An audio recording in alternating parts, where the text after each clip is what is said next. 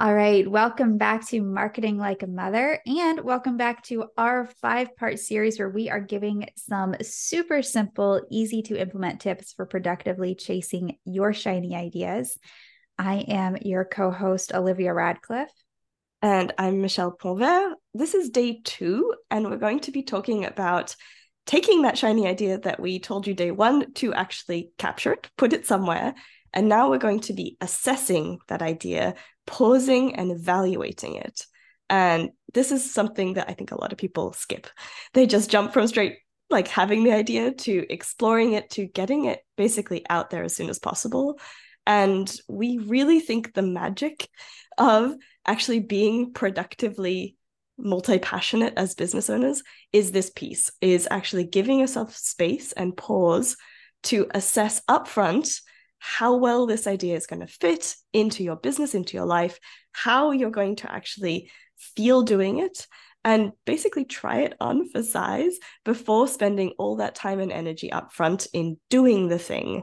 So really, it's like a way to save yourself time and the energy in the long run by doing this work up front, making sure you catch it and really decide if it's something that's worth working towards before you go into the work of doing the doing.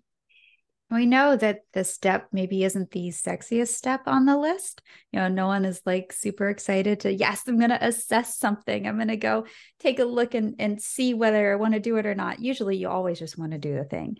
But like Michelle said, if you stop and take this moment to do this assessment up front, you can really, really, really save yourself a ton of time and mental bandwidth and heartbreak and headache and everything else if you realize that maybe something isn't a fit with what you're doing currently in your business, with where you want to take things, with your current schedule, all of this.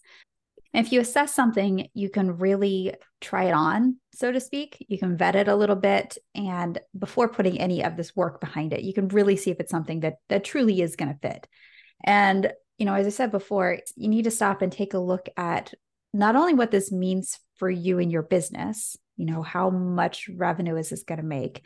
How much time is this going to take in your business? Where does this fit in with any other offers you have? Is it leading towards other offers, or other offers leading to this thing? Or maybe does it enhance some of the other offers you have?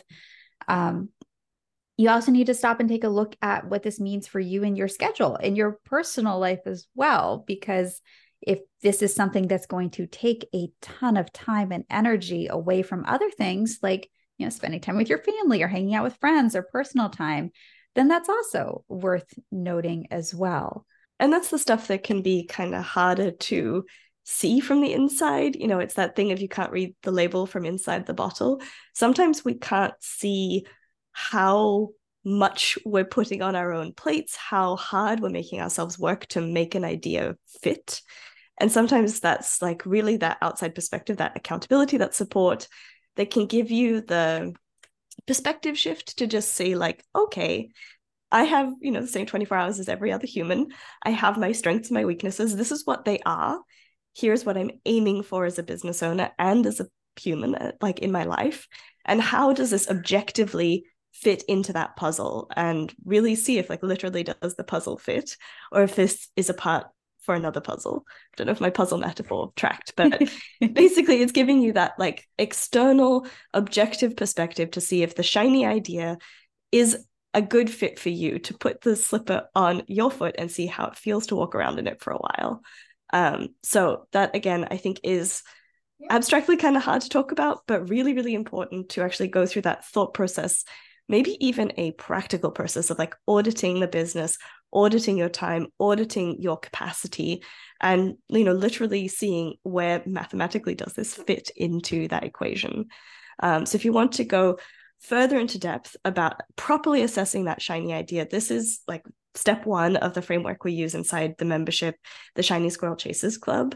And as a reminder, we have a really awesome deal that we're going to be sharing with you for Black Friday. So please keep your ears peeled for that as we get through this series. But tomorrow we're going to be back with part 3 of this fun little 5-part series with our next step in the process, which is planning your approach. So keep your ears peeled for that.